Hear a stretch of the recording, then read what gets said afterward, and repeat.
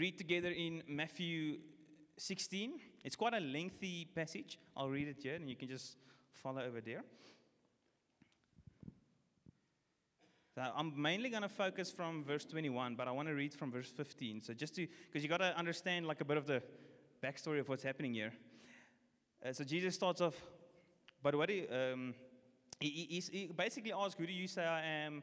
And then he says in verse 15, what about you? He asked, who do you say I am? Simon Peter answered, you are the Messiah, the Son of the living God. Jesus replied, blessed are you, Simon, son of Jonah.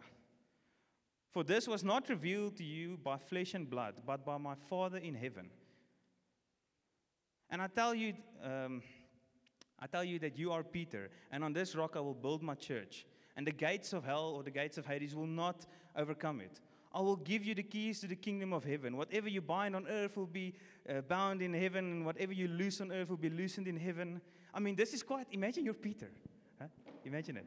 I wish I was him in that moment. Is it just me? And Jesus like, who do you say I am? And Peter's like, oh, you are the Messiah, the Son. And then he's like, blessed are you, Simon Peter. Blessed are you, Peter. And he goes like, man, God has showed you something that the others don't see. And on this rock I'll build my church, and the gates of hell will not prevail it. And whatever you loose in heaven, you will, loose on earth. And whatever you bind in heaven, that's quite a like, woohoo! That's like a yes, man, I made it. Finally, Jesus is giving me the keys to the kingdom. You're like, oh, yes, I made it. Then he ordered the disciples not to tell anyone that he was the Messiah. And you're like, okay, Lord. Well, verse 21. From that time on, Jesus began to explain to his disciples. So look, Peter just had this awesome revelation. Jesus told him, I'm giving you the keys to the kingdom. Whatever that means, we're not going to speak about that, but it's nice.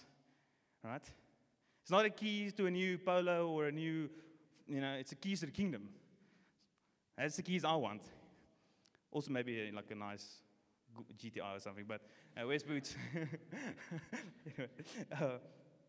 So from that time on, Jesus began to explain to his disciples that he must go to Jerusalem and suffer many things at the hands of the elders, the chief priests, and the teachers of the law, and that he must be killed, and on the third day he'll be raised to life. So now Jesus is saying, guys, so this is what's going to happen. They're going to take me, they're going to kill me, but I'm going to rise again on the third day. So it's not just doom and gloom. He's even saying, look, I'm going to rise again. Verse 22, Peter took him aside and began to rebuke him. Never, Lord, he said, this shall never happen to you. Look, have you ever thought about rebuking Jesus? Maybe don't stick up your hands. But who has ever, in your quiet time, you're like, Jesus, I don't think you're getting it. I know I felt like it at times, to be honest. You're thinking, Lord, what are you doing? Now Peter's going like, and he literally says, he took him aside. It's like, so there's like people, he said it, and he's like, no, Jesus, hey, come on. I don't think you're getting it. Jesus, you're wrong. He rebukes him. It's not just, he disagrees slightly. Do you know what the word rebuke means? It's like, he goes for it. He rebukes Jesus. You're thinking, what are you thinking? This shall never happen. Peter is thinking, you're the Messiah. You can't die. You're missing it, Jesus. And in verse 23, Jesus turned and said to Peter, get behind me, Satan. That's from 0 to 0 in a moment. That's how you go from 0 to 0. Get behind me, Satan. You are a stumbling block to me. Imagine Jesus comes to you and says, you're a stumbling block to me. Like, oh, blessed are you, Simon Bar-Jonah. Get behind me, Satan. He's thinking, yo, Lord, you are a stumbling block to me. You do not have in mind the concerns of God, but merely human concerns. Verse 24, then Jesus said to his disciples, whoever wants to be my disciple must deny themselves, take up their cross and follow me. Whoever wants to save their life will lose it. Whoever loses their life for me will find it. What good is it for someone to gain the whole world yet forfeit their soul? Or what can anyone give in exchange for their soul? For the Son of Man is going to come in his Father's glory with his angels. And then he will reward each person according to what they have done. That's like an interesting end. And I want to focus on this thing, get behind me, Satan. That phrase that Jesus used. Can everyone say the following with me? I'm going to say, sounds like Satan to me. So on 3. 1, 2, 3. Sounds like Satan to me. Guys, let's do it again. Right? 1, 2, 3. Sounds like Satan to me. Okay, let's do it one more time. Okay, one more time. 1, 2, 3. Sounds like Satan to me. You've got to getting a bit more enthusiasm. And I want to make a couple of points here. Peter didn't need to go and get deliverance. Look, Jesus is calling him, get behind me, Satan. It's not that he started to go manifest and now he needs to go for deliverance. I do believe in deliverance. Honestly, we need a lot more of it. But in this moment, it's not that Jesus was saying, you are literally Satan in this moment and we need to go and cast some things out. Jesus was merely recognizing that Peter has been listening to the voice of Satan in this moment. He says, that voice that I'm hearing, that's Satan's voice. And how many times in our lives do we think it's a good idea, but it's actually Satan's voice? And we're giving people advice. Is it the Lord's voice? Is it the Lord's wisdom we're giving, or is it Satan's? All those, I'm running ahead of myself, but all those thoughts we're having. Man, we need to be going like, get behind me, Satan. We need to recognize when is it the voice of God and when is it the voice of Satan. Look, just a disclaimer, it might sound a bit like I'm going to major on Satan this morning. It's not the idea, but we need to recognize when the devil is speaking. Because if we can recognize it, we can defeat it. But if we're just going to honestly, I think, man, as the church, not just us, as the church, I think the devil is having a field day with guys. We're thinking he's somewhere there in the corner crying, like, oh, God. He's going at us. And we're not seeing it. And the battle is up here. He's really going at us. And we need to recognize and say, no. Jesus could have gone, okay, well, Peter, no, but he recognized it was the voice of Satan in this moment. It was a stumbling block for Jesus. Because he knows he's going to go and be killed. And now Peter, his great disciple, is like, you're missing it. I'm sure if Jesus could have gone like, maybe I am missing it. He says, no, you're a stumbling block to me. Why did Jesus say you're a stumbling block? You're thinking, Jesus, surely you won't stumble. And you see the sense of Peter kind of feeling out of control. He had this urge to pull Jesus inside. It's like, no, you're missing it. How many times have you had that? You almost get this uncomfortable feeling like, no, this can't be. That is not faith. Faith and fear cannot be in the same room. If you've got, if someone says something that you disagree with and you start, if someone says something that's wrong, you can have confidence that God will come and make a way. Someone once said this, the Bible is like a lion. It doesn't need anyone to defend it. And like the same, the truth is like a lion. You don't need to defend it. It can defend itself. Now, yes, there are people that are called to, God uses people to be those that fight for the faith and all that, and we need to contend for the faith. But it's not like unless I say something, the whole of humanity forever from now on will miss the truth. There's oftentimes in that the devil comes like, no, you need to go, nudges us. I'm sure Peter had all these feelings. Put yourself in Peter's shoes. What did he feel? I've given up everything for this guy. He is the Messiah. I've seen the healings. Now he says something that I don't like. You start to feel a bit out of control. Another point I want to make out of this, Jesus addressed it right there and right then. Jesus didn't wait. So how many times do we do this? Like, I'll process this tomorrow, or I'll think about that. Jesus recognized it and he addressed it. No, that is the voice of Satan. Sometimes we're a bit too scared, We're a bit too scared to call, and this is the thing, we're not calling one another out. We're calling, look, you're listening to the wrong voice here.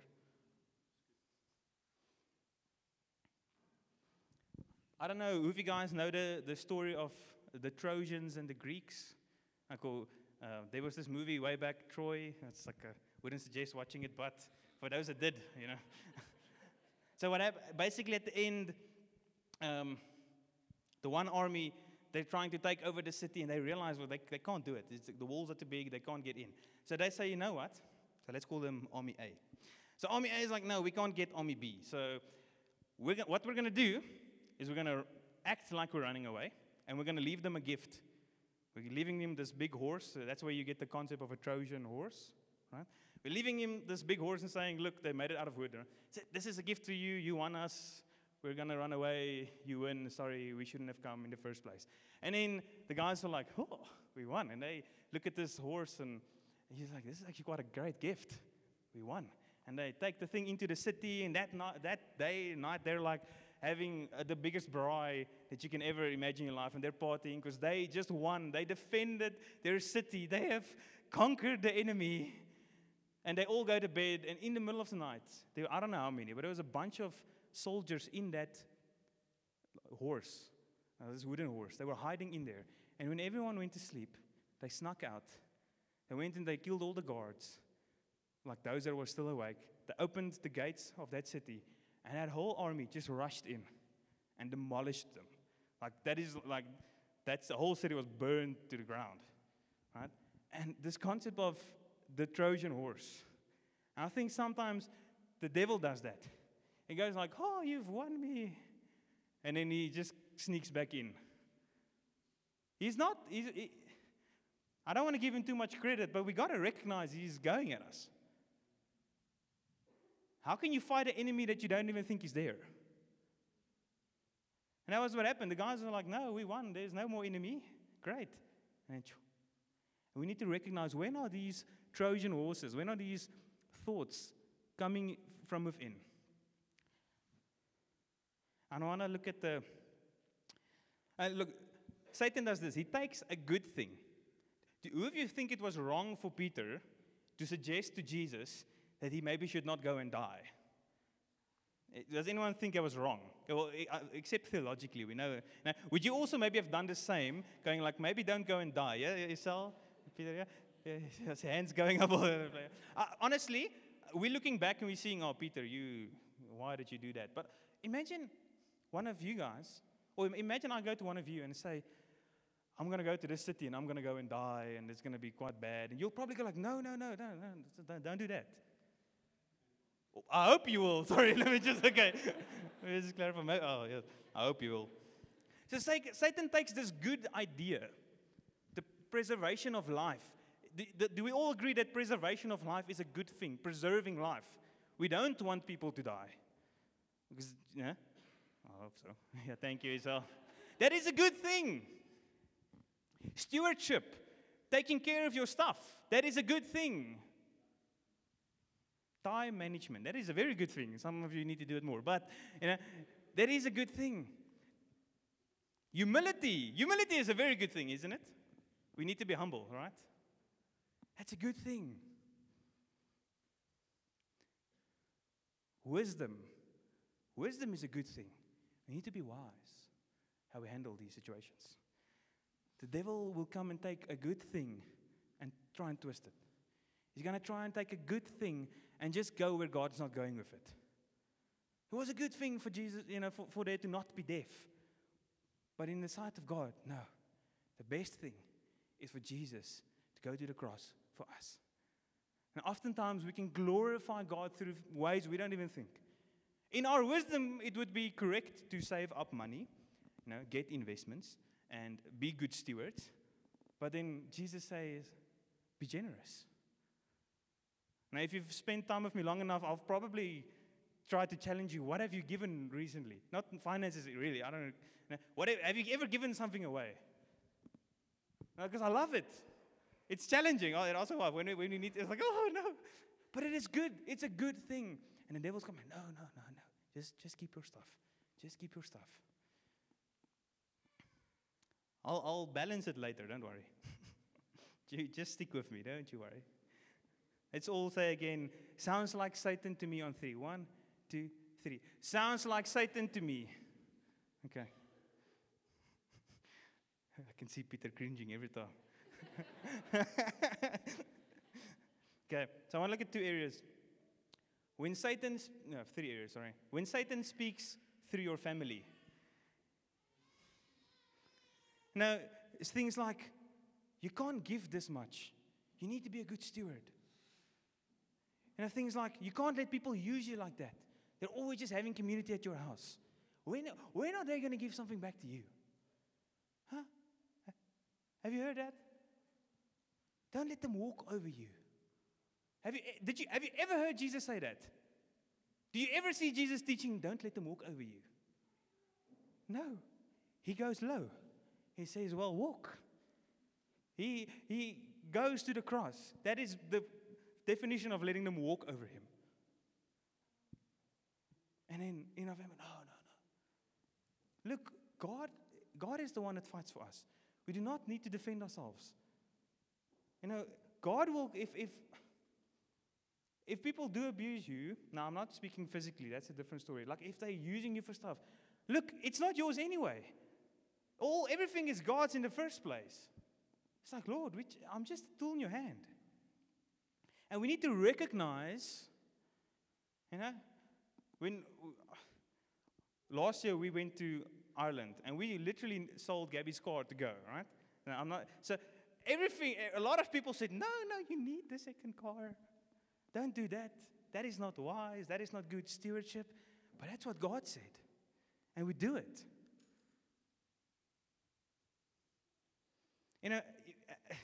Sorry if I'm stepping on toes here, right? But sometimes your family would even come with you don't love us. You love the church more than you love us. That is like a close to home one, I know. And we need to recognize that. Look, if that comes up, let's chat about it. Let's have this conversation. We need to love our families. But our spiritual family is the real family. Now, Jesus literally says, who is my father? Who is my mother? He's not saying it to be rhetorical. He's saying, look, my family is my spiritual family first. And if my earthly family is with me in the church, then great. But if not, I'm in the spiritual family. And I love this song we sang, I speak Jesus over my family. And I do believe we need to speak Jesus over our family. Going like, Lord, you need to come and save them. And we fight for them. And we spend time with them. But fundamentally, our family is this. This, our spiritual family. This. I love the way Temba says it. Our spiritual family. You always say that. I love that. It's actually so profound. Or this, you need to do something with your life. Maybe your parents or your family members say, What did God call you to? I went to Bible school, right? How many times I've heard that. What are you doing with your life? And I didn't, I had to get my degree separately. It's not like you go to Bible school to get a degree. Those that were in Team T, is that an amen, Peter? Yeah. And there's always this thing, but God said, and I'm not going to listen. I'm not going to listen to the voice of Satan. Now, look, it's not your family is Satan. But we need to recognize, is this the voice of God or is this the voice of Satan? I know this sounds harsh, but I want to take this thing on, man. The devil has been having a field day with the church. We need to stand up and fight. What's this passivity like? No, stand up and fight. Jesus, it's for freedom that he paid. It's for freedom that he set us free. He didn't die there on the cross going like, sterkte. No, man. He called us to rise up. He's calling us to fight. It's something I love of Francha. When you ever spend time with him, he's like, man, we're going for it. We need to rise up and fight. We're taking back the ground the devil stole.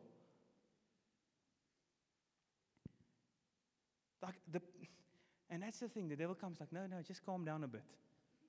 And I'm sure even as I'm preaching this, there's thoughts going in your mind. Oh, Paul, calm down a bit. Oh, he's only used one scripture so far. Where's the expository teachings? And go forward in the kingdom, man. Like, even right now, I'm maybe saying stuff about your family, like, don't touch my family. Listen, this is the devil in this moment even going like, trying to distract you, trying to bring division. We need to advance. We need to move forward, saying, Lord, we will not just lay down and let the devil kick us. We will rise up. When Satan speaks through the media, Instagram, Facebook, TikTok, all those things, I have some of it. My wife wants me to watch the videos he sends me.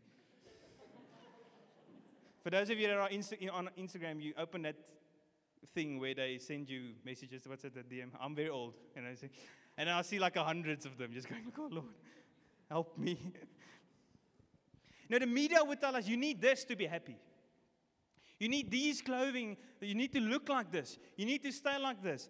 Have you ever seen that like really nice European holiday on Instagram? Maybe Italy. What's it, the Amalfi Coast? Is that the one? Or maybe you go to Greece. You see the nice photos. I remember when we went to Ireland last year. That's the first time I'm going out of South Africa. Well, except Lesotho. But the first time I'm going off the continent. I remember I'm going to Europe. And you get there and it's cool, it is, but it's the same as there. It's cool, but with the same people, problems, and, people are mean here and there, and it's the same. But the devil uses media. It's no, this is your ideal life. The media, you get these guys that make these videos of speaking about passive income. Have you ever seen those videos? Take these steps, and you would spend an hour watching this video on if you invest here and you take this course, and you know what the Bible says? Wealth gained hastily is wasted quickly, but the wise gather little by little. Paul says if you don't work, you don't eat. Unless you have a passive income. I'm not against the idea of trying to get a passive income somewhere, but there's all these guys that, interesting, these guys that sell the courses. You know how they make money? You paying for the courses. It's not by their investing schemes. And maybe someone gets lucky. Maybe they invest in something and they make a lot of money. Sure. Malani's like, yeah, amen. Is that an amen, Malani? A little amen. Big amen. Okay. And I'm honestly, this is a big problem for the younger guys. This idea of get rich quick. It's been there all our life. Look, some of the older folks there's always been a get rich quick scheme. And all over media, there's something of just do this, take this shortcut. Watch out for that thing. That's the devil trying to hook you. He's trying to get a love of money in you. Honestly, I'm at the point, if I see one of those videos, I rebuke the video. The guy's not going to hear me. But I'm I will not listen to the devil in this moment. Get behind me, Satan. I'll take my phone away. My wife's going to start hearing, get behind me, Satan, the whole day at the house now. The media says you need to look like this to be happy. You need to do this to be happy. I remember growing up looking at these professional athletes, like soccer players and cyclists, and recently the CrossFit Owens. And you always look at them and, if I could only be as good as them. Then I remember watching this one documentary of professional athletes and the things they go through. I'm going yo, Lord, I really don't want to do that. Even if I could. I don't think I can. But even if I could, that is so, it's such hard work. I mean, day in, day out. It becomes a job for them. It's not just it looks nice. But what do we see on the media? We just see the great celebrations and people loving them. And that is the devil trying to look at yourself and say, my life's a failure. Did you know with the rise of social media, the rise of depression and even suicide increased? I don't know what the stats are on that, but there's this massive thing. As social media became a thing, especially in younger people, depression, suicide, all those things became increasingly more. Because the devil is using this thing. And look, it's a good thing, when you answer your WhatsApp, I know. Yeah. It can be a great thing. I can be thinking of, let me just Google that scripture, and it can be great. But the devil sees something great and he says, okay, I'm going to use that. Now, I'm not saying let's all throw away our phones. Please don't, right? I feel like I want to sometimes. That's not the point. But recognize that this can also be dangerous. If some of you need to delete some of your social media, do it. If you want to be violent with being godly, and I will not let the devil, I'm not going to lay down and let him kick me. Well, don't give him the tools to kick you with. I'm serious. We say I'm struggling with depression, and I just always feel bad, and I know there's a medical side, but most of the time, honestly, it's because we're scrolling on Facebook and Instagram and just looking at everyone else's life, and we're like, I'm such a failure. Look at their life. It's so great. If I can only, is it just me? And content. Busyness is one of, I think, probably top 5 of the devil's schemes. Right? The one is self-pity, one is busyness. How many times have you gone into, I'm going to have a quiet time now, I'm going to spend time with Jesus, and before you find yourself, you're doing this. If you can't see, I'm swiping my thumb. And you're scrolling. Is there anyone that does that sometimes? Yeah? Amen. Yeah, thank you. Or news. It's not a new thing. Before there were cell phones, there was the newspaper. There was something. There was something that is content that the devil just tries to bombard you with stuff. If I can keep you distracted long enough just not to get to Jesus, I'm sorted. Sometimes the devil will try and take you out. Other times he just makes you busy. If I can just keep you busy, that's great. And now it even comes with, well, I've got this another job opportunity, and now it's even a good thing, and I need to feed my family, but it's going to keep me busy. And watch out. I know I'm stepping on some toes, just a little. And hear me on this. I'm speaking out of, I've seen this in my own life, but I've seen this in other people's life as well. I'm not trying to tell you guys, you need to do better. We need to do better. You can ask my wife, yes, I also need to do better in this. But let's address it. Let's face it. Let's take it on. Thank you. I've been waiting months for someone to say amen. When Satan speaks through your thoughts. So it's one thing, through family and friends, and that's a bit sensitive because you love them, but family's got a way to rub you off the wrong way, eh? They're the closest people to you, but they've got away. It's just because it's almost like you feel safe there. Your guard's down, and then if something goes wrong, everyone just snaps, and then it's a bit messy. And I know it's sensitive, but we gotta, even in that, man, speak Jesus into our families. Lord, you need to be the center of our families. Families that I've seen work is when Jesus is in the middle, and not just in theory. Not like we're a Christian family with a Christian thing on the wall. But we never pray together. We never read Bible together. We never discuss things together. And I'm guilty of this as well. And I was speaking to someone this week, and I said, the one regret I really have with my relationship with Gabby was that I didn't bring Jesus into the relationship better. I did, and we are Christians, and yes, we did speak. But I wish we read Bible together more and prayed together more before we got married. Because what happens, you get used to not speaking about Jesus, and then it becomes awkward when you want to. Now, I'm just being brutally honest. We've got this thing that we're praying in tongues 10 minutes every day. I don't know, maybe forever. And what we do is we say, okay, well, we start a timer, and she's maybe there, and I'm in this room, and we're going to pray in tongues for 10 minutes. And then one evening, we were in bed, we haven't done it yet, okay, and it's okay to set the timer and pray in tongues. You don't need to feel spiritual when praying in tongues. Just a disclaimer, okay? And we set a timer, we're going to pray. And we were sitting next to one another there in the bed, and we're going to pray. And I remember feeling a bit awkward praying loudly now in front of her. I was like, oh, man, I should have brought Jesus in sooner. And now we need to break through. And we'll probably do it a lot more. We're going to pray in tongues. We don't need to shout it, but get comfortable with our Christianity. I went off a rabbit trail there. Sorry. Anyway, when Satan speaks through your own thoughts, I don't want to, when you have these thoughts, I don't want to advise the king. Well, it's not that blatant, but these thoughts of, I don't want to do that thing. I don't want to serve there. I don't want to move there. I don't want to stay here. We all want to move. But really, what if God wants you to stay in Bloom? You've got these thoughts. Recognize that this is the devil trying to distract you. And sometimes it's your own thoughts, yes, but I just want to throw a big blanket over it, and we just need to take everything on. Whether it's the devil, whether it's your own thoughts, I don't know, and to one extent, I don't care, we're taking it on. You know what I mean? Because now people, and I've seen people do this, it's not always the devil, so sometimes, stop being passive and take it on.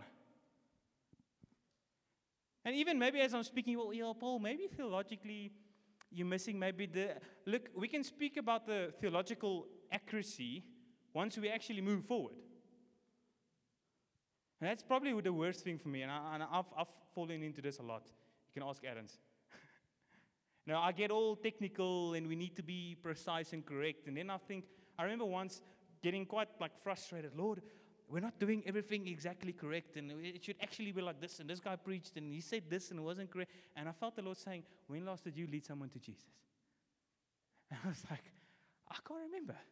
And I felt him like rebuke me. Like, okay, well, take your theology and chuck it out the window and do the stuff. And I was like, okay, Lord, I'm sorry. I can have the best theology and people still go to hell. We need to have good theology. Believe me, I'm probably the one guy that always says that. But that thing, even the devil comes and says, make sure you've got good theology. The devil doesn't care if you've got great theology, but people go to, you know what I mean? Something flew in my eye, I don't know, whatever.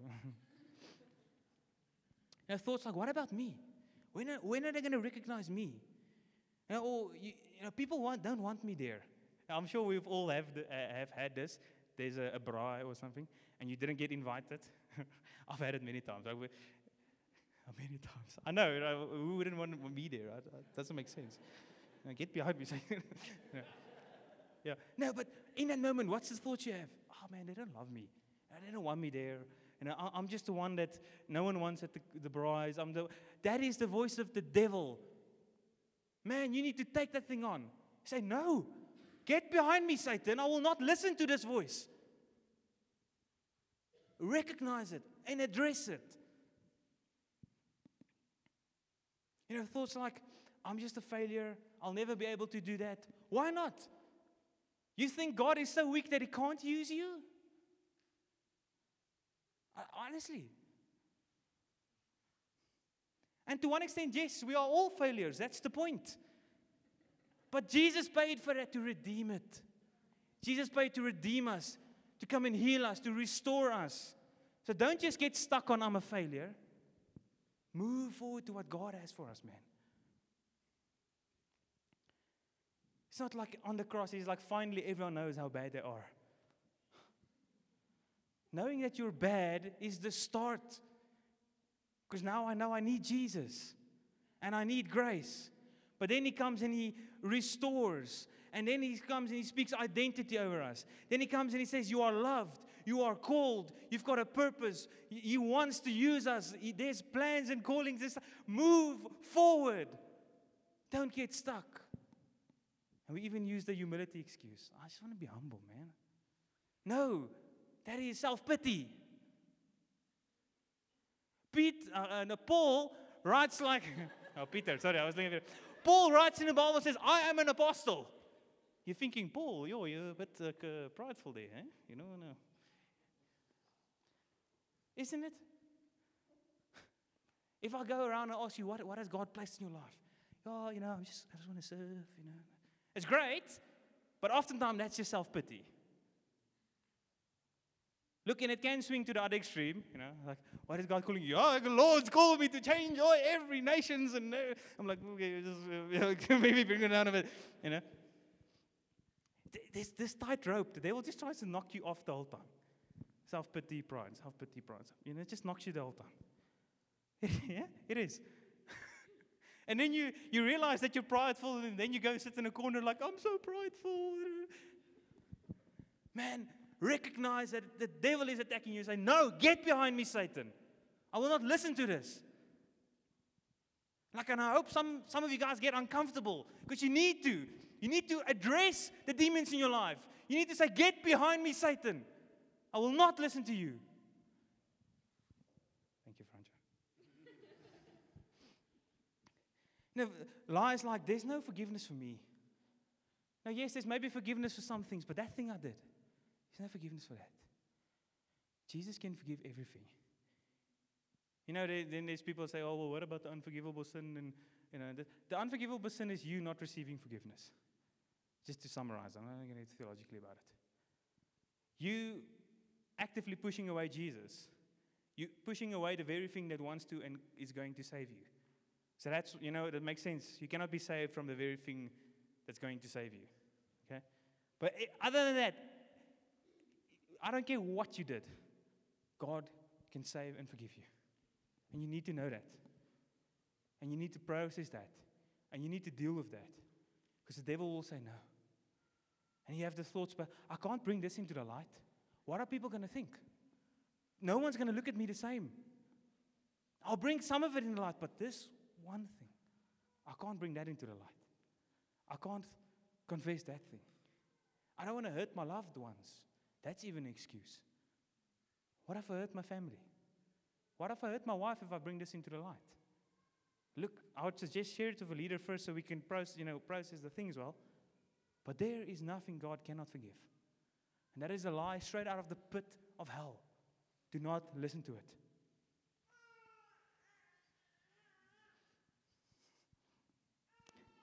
I'm his uncle, just saying.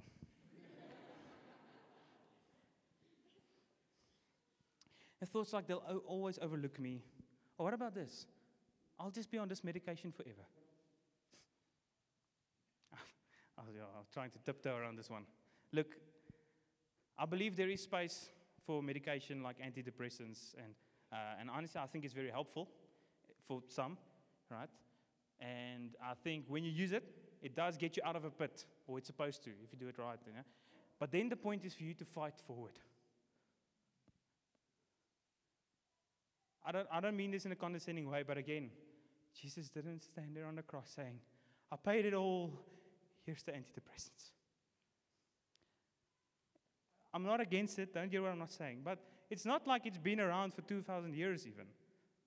It's fairly new compared to 2,000 years. Now, if you want to get off your medication, speak to your doctor first, speak to leaders, do it well, don't be hastily. I know great friends of mine that are leaders in church that are on antidepressants, and they will never go off it for them, because they feel God has given them this to deal with it, and they've got faith for that. That is great. I don't mind. But the devil just wants to take the depression pill for every, you're just a failure. You just got this disease, or you got this thing, and you got this thing. And then you start to, maybe I am, I'm a bit of a failure. And people start speaking things over you. When I was in Isle of Man now, I was fiddling with my arm, and the one lady said, it looks like you've got ADHD, because you're showing these symptoms and these. And I remember thinking, maybe I do, maybe I don't, but I'm going to work on this thing, and I'm going to move forward. I'm not going to listen to the lies of the devil. And if I do need the medication, sure, I'll try and get it out. And I'm trying, I'm walking a bit of a tightrope here. But that is also a lie from the devil. You'll just always be on this. It's just going to get worse. You'll never function on what God has for you because you're on this medication. That thing is a lie. Maybe you are on medication, maybe you can't do anything about it, that's fine, but God still wants to use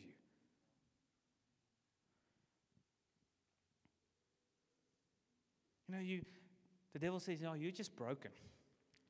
You've gone through too much in your life. Now you're just going to sit with this limp for the rest of your life. And I can see I'm stepping on some toes here. Sorry, I don't. But man, we need to take this on. We need to fight forward. In our ideal world, I would enjoy everyone being off of antidepressants. It's just me. If I could, If I could have a way of figuring something out that we can all just get off it and really believe what God says in our lives. Now, I know there's some chemical aspects to it. Ideally, I would like that. And I would want everyone to walk in freedom. And if you can't, try your best. But believe what God says in your life. Believe the identity He speaks over you. Don't let self-pity suck you in. If that caused issues for you, you can chat to me afterwards. So what do I do when I recognize the voice of the devil? So firstly, this is let me first say this. Don't mistake accountability with Satan. Don't get those two mixed up. If Peter tells me, no, the Lord told him he needs to go and plant a church in this town, and as elders, we're like, yeah, Peter, we're not sure. We don't think this is God. Don't go, well, get behind me, Satan, I'll listen to God alone. And no. So we need to be accountable. Because I don't care how great you think you are, or how great I think I am. I need accountability. Now, for Peter, it was Jesus himself saying, no, that's the voice of the devil. But that thing is in us all. And remember, he takes a good thing. Will Murray always used to say, if the devil can't take you out, he'll put the foot on the accelerator and watch you burn out. Right, so he can even take something good. Oh, church plants and this and that, and then you burn out. You got to hear the Lord in this. Or maybe let me not use Peter as an example. Yeah, Andrea, you're married. So let's say before he was married, he came to me, and he's like, oh, there's this girl I like, right? But not Valet, you solid. But, and he's like, no, but the Lord told me it's my wife. But the lady's not even saved, right? Yeah. You don't do that. The Bible is clear that don't be unequally yoked with an unbeliever. Right? There is clear scripture. You can, even if you're struggling, now you're sitting there, I don't agree with Paul because it's this and that, but what if that person the Bible says it, do it. Because you see what's happening now is the devil is trying to know, but Paul doesn't understand. Even when I mention stuff of the anti-depression, he doesn't understand what I'm going through. He doesn't know what it's like. That is the devil trying to distract you again. Recognize it and say no. The story of the accountability says, guys, this is what I think God says. And if we're like, look, the Bible is quite clear about this one. It's not just our opinion. The great thing would be then to not go to the lady and say, get behind me, Satan, but to go, okay, I'm going to lay this down. I will not do this. Because I don't know, for the married couples, I don't know if you knew, but you're not going to be married in heaven. Right? So marriage is a great thing, but it's temporary for this life only. Look, I love my wife. She's great, really. And I'm sure she's going to say the same. Yes. Okay. Right? But when she struggles with stuff and when I struggle with stuff, I shouldn't get offended because we're in this to help one another get to the finish line. Once we're there, she's Jesus's and I'm Jesus's. She's mine, but she's also not mine. She's the Lord's first. Okay, so how do I deal with this? You got to put on the armor of God. Ephesians 6, let me read it first. Verse 10. Finally, be strong in the Lord and His mighty power. Everyone say that with me. Be strong in the Lord and His mighty power. Be strong in the Lord and His mighty power. Not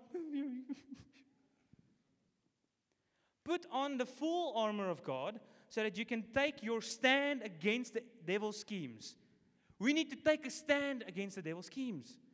For our struggle is not against flesh and blood, but against the rulers, against the authorities, against the powers of this dark world, and against the spiritual forces of the evil in the heavenly realms. And I've said this many times. Our wrestle is not against flesh and blood. It's against the enemy, Satan, and his minions and his army, and however that works out. That is our battle. That is our enemy. That is the one that we take on. And it's clear, the Bible says our struggle, there is a struggle. He says our struggle is not against flesh and blood, but our struggle is against this enemy. So watch, even the devil would even come and want to give you this overly confidence, like, well, the devil can't touch me. Watch out. Stand, but put on the armor of God. The point of armor is knowing that this thing is going to protect me and I need it for defense. Verse 13. Therefore, put on the full armor of God so that when the day of evil comes, you may be able to stand your ground. And after you have done everything to stand, stand firm then. Stand firm then with the belt of truth buckled around your waist, with the breastplate of righteousness in place, and with your feet fitted with the readiness that comes from the gospel. In addition to all this, take up your shield of faith, with which you extinguish all the flaming arrows from the evil one. Take the helmet of salvation and the sword of the Spirit, which is the word of God. And I'll do verse 18 at the end. So the 7 armor pieces. Anyone say there's only 6? Okay, so there's 6, but I added another one. And I'll show you what I mean just now. Number 1, the belt of truth. We need to, I want to just quickly run through this, because it's one thing. Have you ever heard of the armor of God? And then you even got a little song, and maybe in the morning you're like, put on your belt, and you put on your helmet. But what does it mean? Because I don't want to just do the thing and it doesn't mean anything. What does it mean to put on the armor of God? The first one, the belt of truth. Truth holds all things together. The belt is the thing that holds everything in place, that everything attaches to the belt Now, I can go into a lot of detail, but one of the things, if you read some of the commentaries, one of the things that if you look at the Greek there, is that it actually suggests a leaning towards your sexual identity. All right? If you want to learn more, you can chat to me afterwards. But like, I need to know the truth. I need to stand on the truth.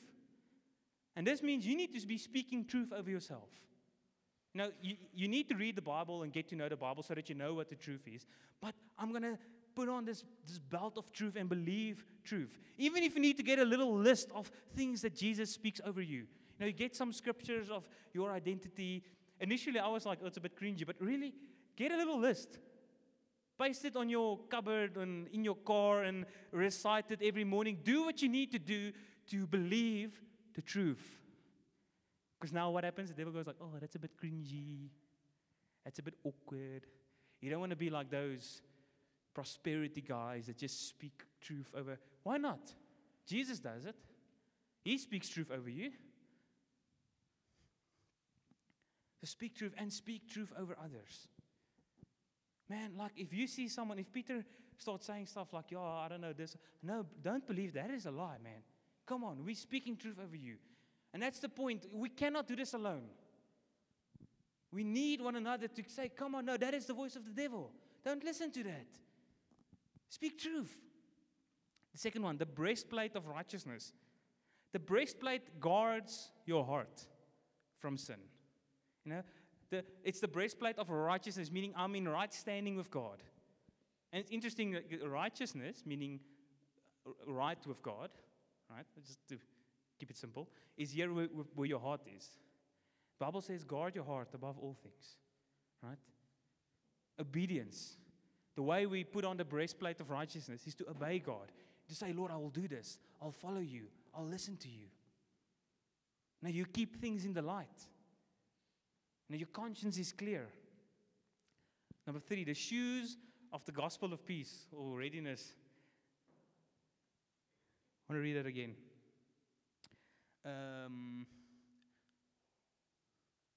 Verse 15, and with your feet fitted with the readiness that comes from the gospel of peace. I always used to think like if I put my gospel shoes on, I need to go and share the gospel. Did you know that's not what it actually means? It's just, I hope I didn't offend anyone that you maybe quote that every morning. I'm putting on my gospel shoes and I'm going to go share the gospel. You need to share the gospel, but I'm ready to stand. That's what the readiness means. Because the whole passage here is to stand, is to take a stand. And I put my shoes on, and the readiness is not to share, the readiness is to stand. And the gospel of peace, meaning there's peace between me and God and between me and one another. So what does that mean? Remind yourself of the gospel. If you want to evangelize to anyone, evangelize to the guy in the mirror. Remind, and do evangelize, but remind yourself of the gospel, man. Remind yourself what it means. That Jesus paid for you. And he came to restore you. Remind yourself of these things. And he came to bring peace. But not just with you and him, but with us, with one another. Number 4, the shield of faith. Now, what is faith? It is, you can put on Hebrews 11. Now, faith is being sure of what we hope for and certain of what we do not see. This is what the ancients were commended for. By faith, we understand that the universe was formed at God's command, so that what is seen was not made out of what is visible. And faith is this, other translations say, like a confident assurance. Now, the shield you use is this, I know God can do this. I know God is bigger than my enemy. I know God is bigger than this situation. That is faith, and you need to keep the shield up, saying, God is bigger, God is better. And whenever the arrows of the devil comes, you're like, no, God can. God can. Man, God can do everything. And you guys need to know this morning. Everything in your life is Father filtered. Nothing can happen to you without God allowing it. I know that is like I can't believe you just said it, but we need to know, Lord, even the tough things I go through. You look at Job. Job. Very Bloemfontein of me, thank you. You look at Job. The devil comes to God and says, can I test Job? Can I do this on him? What does God say? You can do this, but not this. And then the devil couldn't do it. There's certain things he couldn't do. Now, this is a whole 5-hour preach on its own. I'm not going to go down there. But you can know that God is in control, man. Have faith. Stand on that truth that God is bigger.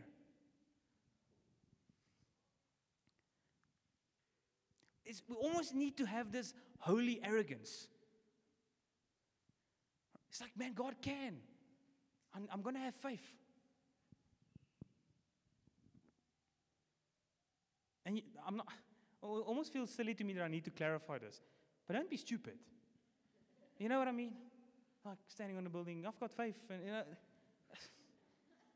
faith, be realistic, but faithful. Like, man, God can in what He says. And when He says it, I can't just I can have faith when God said it. I can't have faith for something I said. Does that make sense? I can't conjure something up in my head. Well, God said He wants to give me all things and I want a car, so my 4th car though, but it's like, no. But what do I have faith in? That He's going to come one day and He loves me and He's got a calling and a plan and a purpose for me, that I'm elected, that He has predestined me, all these things. I can have confidence in that He is bigger than the devil. He has come to set me free. Those are the truths that I stand on with faith. Before I have the helmet of salvation. A while ago, it was quite a big while ago, we did this thing, all the men in church, we did the Conquer series. I don't know if you guys remember it. It was about purity. And the guy that did the course, we watched it on the video, it's like this old army guy.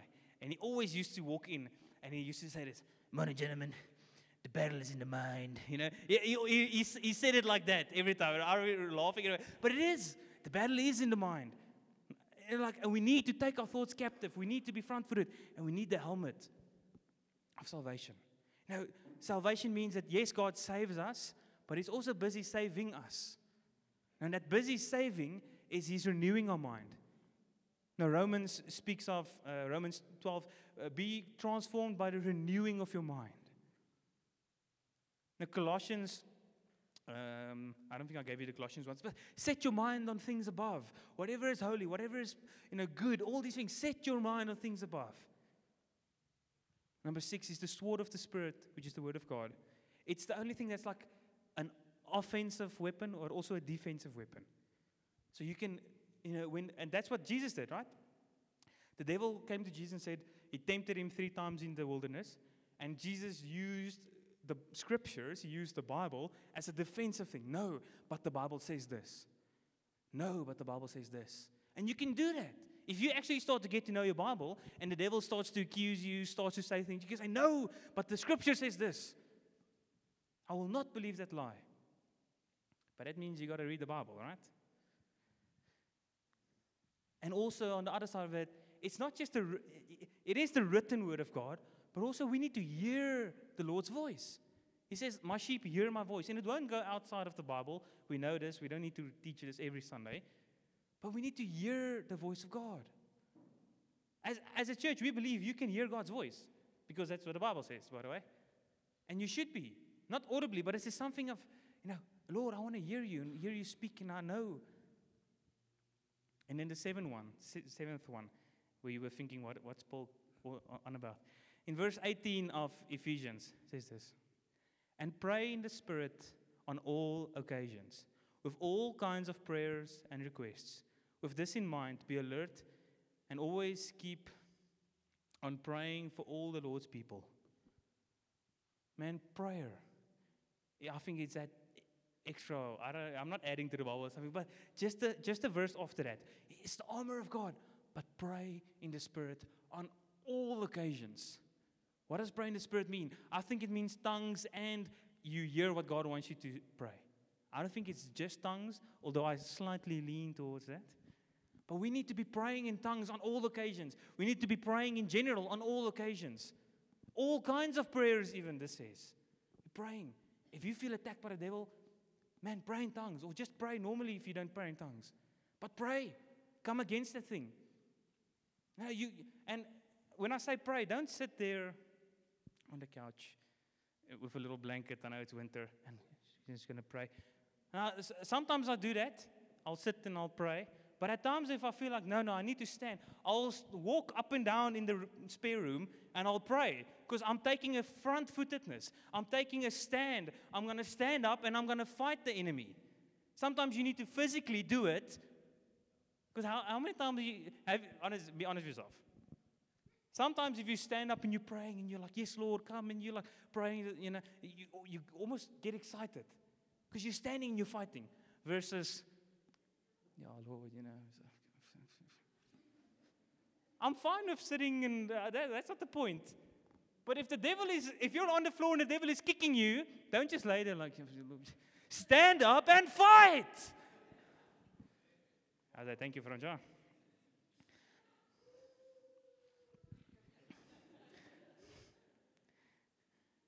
What's this? And the last two things. What do we do when we recognize the voice of the devil? Firstly, what did Jesus do? He rebuked the voice. He said, get behind me, Satan. He recognized, but he rebuked it. He said, no, I will not listen to this. This is Satan. Sorry, okay? No, recognize it and rebuke it. Whether it's just your thoughts, look, if it's someone saying something, you maybe be a bit gentle. Right? And especially husbands, I'm saying this. If your wife says, go and take out the trash, or get behind me, say no. You can't do that. That is wrong. Maybe she should be saying it to you. But address those thoughts, man. We're going to take it captive. And another thing is come in the opposite spirit. This is like a general thing when we ever chat to people, if we're struggling with stuff, is come in the opposite spirit. So if someone didn't invite you to a party, to a braai, and you hear about it and you kind of want to go, and you kind of assumed you would have been there, right? Because you're instead of going, poor me, come in the opposite spirit, you know what? I'm going to invite myself. I'm serious. You're thinking like, every Afrikaner here is now like, no, I cannot invite myself. What do you mean? And that's a good thing. Because now you're sitting there, but no, I don't want to invite myself because why? Because I'm going to be in the way, and maybe they don't want me there. Look, if we're a family, there's always space for one more. Now, we've had times where we have a movie night, and we kind of invite a couple of people, but our heart's always, if you hear about it, you can come. Sometimes we've got a small house. We can't put it on the group for everyone to be there. But if you hear about it, you can be there. It's not exclusive. I wish I had like this massive room in my house, and we can have movie nights for everyone. Right? But you see, now you're starting to wrestling, but I don't want to I don't want to go in the opposite spirit, break through. And look, ask them. If they say, yeah, we're actually quite full already, sorry, it's fine. But you took it on. Not them. You took on the lie. You took on the self-pity. You know, if you don't get invited to a leaders' meeting, what do you do? I'm not sure, they're not recognizing. Ask. Now, Peter does this so well, and I always ask. And there's times where, no, sorry, bro, we just want to chat about some things, so we can't join the elders' meeting. But he asks, and he's securing it, you know what I mean? So he's not going to, poor me. But go in the opposite spirit. If you're sitting at home and you feels like God doesn't love me, it feels like, I'm a failure, I did this thing and that thing. How do you come in the opposite spirit then? Because that's probably the big thing. You stand up and you pray, and you start saying, God, thank you that you love me. Thank you for this. And you start thanking, and you start worshiping. You put a worship song. You go into the presence of God instead of running away. Come in the opposite spirit. Man, we need to be playing worship songs left and right, and in your car, someone drives in front of you, and you, put Waymaker on or something. Just, but we need to start praising God more. We need to say, Lord, we'll go in the opposite spirit. We'll not just sit and let the devil kick us. Someone said the best defense is a good offense, right? So instead of just getting backed into a corner and just, Lord, just help me, take the devil on, man. Move forward. Let's pray. The worship team, you guys can come up. I want us to respond with a song. But before we do that, Now, and I think that maybe there's some of you here. Maybe there's some of you here that. Well, actually, let's all stand. I see you guys are all a bit tired. Let's stand. I'll pray first now.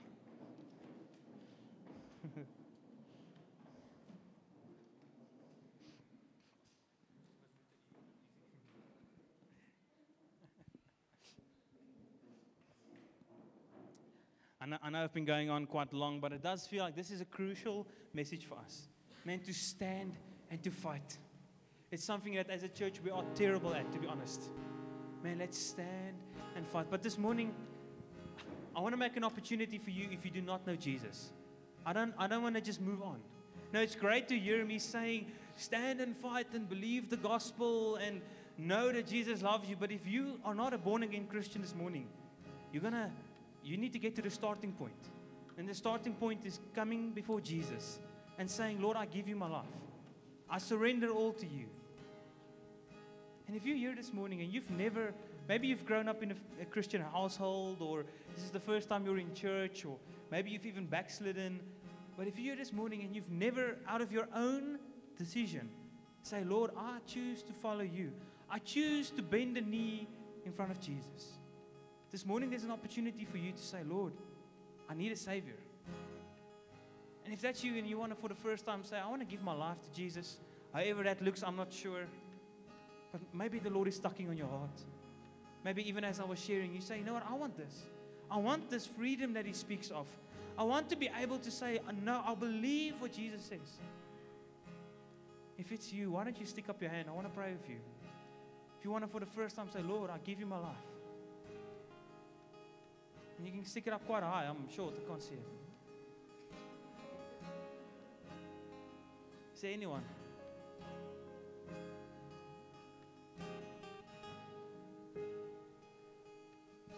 Okay, that's fine. If you do feel the Lord tugging on your heart, chat to someone. Recognize, because I'm sure there's some of you guys standing there. Maybe I should, maybe I shouldn't. What's people going to think? That's the voice of the devil. Go to someone and chat to them. Pray with me. All you need to say is pray with me. They'll take it from there. The guy that prays for you will ask you the questions. Don't worry. Just take that step.